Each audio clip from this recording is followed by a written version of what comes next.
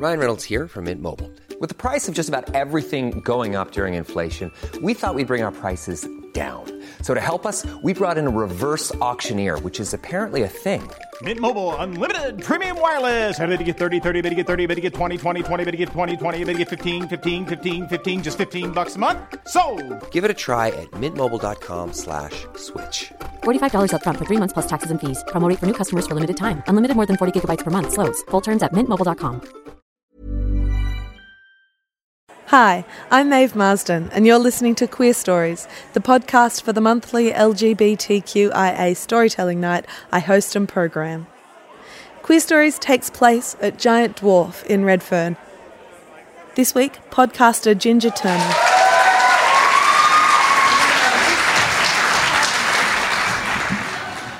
I am not what you'd call a sex person. When I say that out loud, that sounds very creepy. I am about as erotically charged as an episode of Frasier, although it took me a very long time to figure that out. At first, I thought I was normal. Then I thought I was broken. Then, years later, I learned about asexuality, and I saw myself for the first time. For me, sex is like The Wire. I'm glad you like it. If that's your thing, but it doesn't do a lot for me. And just like that premium HBO drama, I thought I wanted it for a very long time. Everyone seemed to be talking about it all the time, and I got caught up in the hype. When I bought The Wire, I bought all 5 seasons, sight unseen, and I gave it a red-hot go. I got as far as about a third of the way through the second season before I realised that it just wasn't doing it for me. I've got supportive crowd, thank you. Unity. I could see why others might get sucked into the morally ambiguous world of policing the drug trade in Baltimore, but it left me cold. It took me a lot longer to figure out to come to that same realisation about sex. As a teenager, caught up in the rough seas of peer pressure, hormones, and heteronormativity, I never stopped to wonder whether or not I actually wanted sex. There wasn't any room for doubt. Boys wanted it, and girls were expected to give it up within an appropriately short period, or they would be labelled as frigid. That was the way of the world. But even then, there was a disconnect between what I should want and what I actually wanted. For all the talk, and despite the standard issue teenage crushes that overwhelm your senses and upend gravity itself, I never pursued sex or a relationship. There's at least one drunken teenage night where a girl took me back to her house after we'd split a bottle of scotch. And I remember her leading me upstairs to her bedroom, and we stood talking in the doorway of her bedroom for a second before I said, "Good night," too loud, and wandered downstairs to sleep soundly on her couch. At the time, I put that down to having the physical and emotional grace of a baby giraffe, not to mention the same ability to read social cues. But while all of those were probably factors, I saw my friends who were just as maladroit, ending up with relationships over and over. It never happened to me.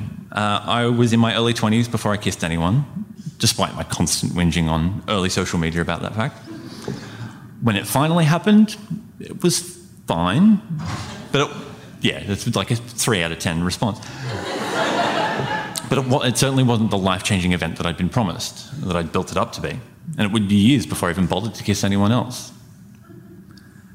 By that point, I'm in my late 20s and I'm still a virgin. That should have been a hint that I maybe wasn't that interested in it. Like that copy of Learn Japanese the Easy Way, the instructional DVD that's sitting on everyone's shelf gathering dust. It didn't happen because I didn't make it happen. Of course, that didn't stop me from building my self-worth around the fact that I hadn't had sex. By then, I was certain that it was a character flaw, a sign that something was wrong with me, rather than a choice that I was unconsciously making for myself. Movies like The 40-Year-Old Virgin made it very clear that I was somehow wrong, that I'd missed an important part of growing up, and that getting laid was the only thing that could save me. I internalized all that without question, and the self-loathing only isolated me even longer. In spite of all those hang-ups, I ended up in my first real relationship a few years later. With an appealing package like that, how could I not? But sex was an inescapable part of that. And finally I thought, this burden will be lifted and I will transform, caterpillar-like, into a mature and respected member of adult society. I would be, for a lack of a better word, normal. From our very first night together, though, something was obviously wrong. I struggled to engage. Everything physically worked fine, but I couldn't connect. This thing that I'd yearned for, that I thought would make me a complete human at last, it just left me cold. Maybe there was something wrong with me. Maybe I wasn't doing it right. I didn't understand what was happening, so I persisted, trying to give my partner what she needed. And we carried on that way for many years. But we both knew that something was amiss. She was hurt, thinking that there was something about her that I found undesirable. And I didn't have the words to explain to her that I thought the problem was with me. Of all places, I was on an airbed in Edinburgh, jet-lagged and scrolling through Twitter, when a friend helped me to find the words to understand myself. She talked about getting drunk enough to let boys have sex with her just to keep them happy, and how tired she was of living like that. She linked me to some of the things that she'd been reading, and I recognised myself immediately. Not just the lack of interest in sex, but the taser-like jolt of awkwardness that goes through my body when sex is discussed, or, God help me, initiated. In that moment, I had a bit of validation. I saw that I wasn't broken, I wasn't damaged by trauma, or just missing some essential part of what it means to be human. I wasn't alone. I would like to say that everything was fixed in that moment, but I would be lying.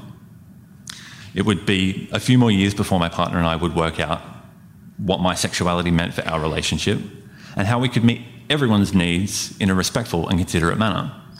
Spoiler alert, the answer is polyamory. I had a feeling this would be a receptive crowd to that topic. For me as an individual, though, that epiphany wasn't the end. If anything, it was the beginning of a process that I'm still working through today. That moment of insight made me question everything else about myself that I had been taught rather than learned for myself. My sexuality, my gender, a whole host of other things. That's why I've started going by Ginger instead of my birth name. The identity assigned to me at birth never really fit, and I'm just now, in my mid-30s, stopping to figure out who I am without the burden of socialised expectations. I don't know if I'll ever be able to fully answer those questions. I suspect that they will just generate yet more questions. But I do know one thing for sure. I'm selling my box set of The Wire, if anyone is interested. Thank you.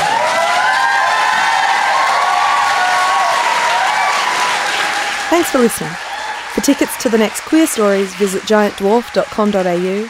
To check out other events I produce and perform in, visit mavemarsden.com. And if you'd like advance or discount tickets to these shows, look me up on crowdfunding platform Patreon. Imagine the softest sheets you've ever felt. Now imagine them getting even softer over time. That's what you'll feel with Boll & Branch's organic cotton sheets. In a recent customer survey, 96% replied that Boll & Branch sheets get softer with every wash. Start getting your best night's sleep in these sheets that get softer and softer for years to come. Try their sheets with a 30-night guarantee. Plus, get 15% off your first order at bollandbranch.com. Code BUTTERY. Exclusions apply. See site for details.